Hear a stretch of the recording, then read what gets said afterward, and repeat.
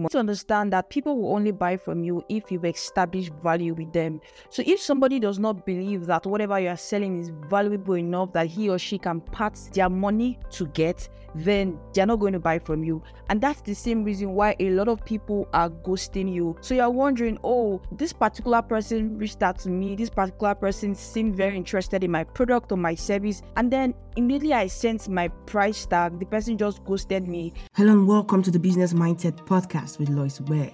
This podcast is designed for anyone who is yearning for growth, motivation, inspiration, focus in life and business. So if you're struggling to make sales, frustrated because your client keep telling you they'll get back to you, but they never get back to you, I'm here to help you fix that. So join me on this amazing, incredible journey that will change your life and business. It is time to grow. Hi, and welcome to another episode on the Business Mindset Podcast with Lois Ware. So today I'm going to be showing you why you should withhold your price list from your prospect. It's very important. I know somebody is saying, oh, how can you say I should withhold my price list from my prospect? Isn't the goal to make sales? Isn't the goal to make money?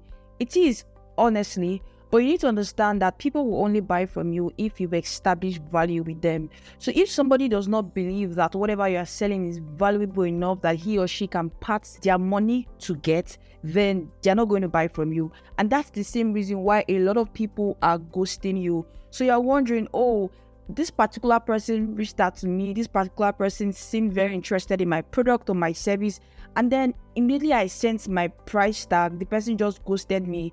And I can tell you for free that this happens when you are running a high ticket service, or maybe you're running a or what you sell is really high ticket. It's a high ticket product or a high ticket service. So guess what? People would definitely have this.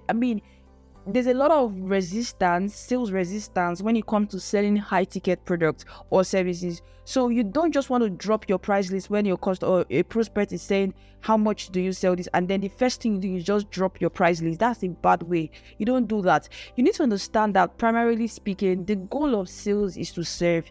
The goal of sales is to solve a problem. So if you don't understand the problem of your prospect, so how can you solve their problem? So it has nothing to do with price at first. First, you have to build a relationship with them. And I'm not saying you have to spend 3 years trying to build a relationship with them. No, when I mean build a relationship with them, I mean you have to spend time in conversations, chats, phone calls, understanding what exactly their problem is. Because the very moment you can know what the problem is, it is easier for you to now talk about your service, talk about how your product or service can help them, how your product or service can come in. So the very moment you can describe how valuable your service or your product is, or what it can do for this particular prospects, trust me, the moment you put your price, they are already excited. They want to get help, and they're not going to ghost you because they understand that whatever they are paying for, they are getting the value for their money, and just simply means that their problem is going to be solved.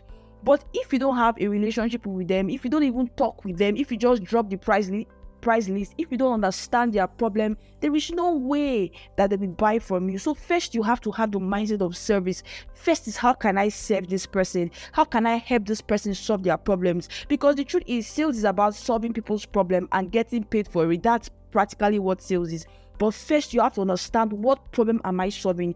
It's the same way when you go to a doctor is not just going to give you a price list like, oh, these are the drugs you should take. No, the doctor will ask you certain questions. How do you feel? Run some tests. So those things, that's exactly what you're supposed to do as a salesperson. You don't just drop your price like that. No, ask them, okay, what are you facing in your business? Why do you think you need this particular service?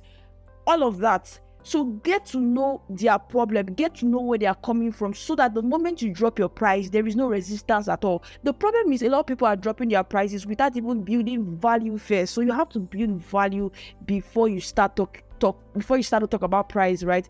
And that's one thing I do in my business. So if people reach out to me, oh, I want your service, I run a high ticket service. So if you reach out to me, I won't just drop my price, because I'm pretty sure my price will scare you first. But I won't drop it first. I'll get to understand where you are coming from, the problem you have, and how engaging my services can help you solve. So the moment I drop my price, there's really no sales resistance anymore. You would obviously buy, because you see value in what I'm selling and you want to solve your problem. So you will definitely get my service. So do this and trust me, you're going to see your sales skyrocket, right? Don't just drop price. Engage with your customers. Know what they are going through, right? So when you drop the price, there's no resistance, all right? Or there's little resistance, and then that's where your negotiation skills come in. Also, your how to handle objections come in. But it's not going to be like they will ghost you. They won't ghost you because they'll be interested because they see that you're interested in them. So first be interested in your prospects, then they will be interested in you. That's how it works. All right, so thank you so much. Please do not forget to give me a 5-star rating on Spotify. Please go to Apple Podcasts, very important. Drop in a review. I know you've enjoyed this particular episode. You've gotten a lot of knowledge. You're going to implement your business. So I'm asking, go to Apple Podcasts, search for the Lois Ware podcast. If you're not listening currently on the Apple Podcast, and drop a review so that more persons can also engage with this podcast. All right, thank you.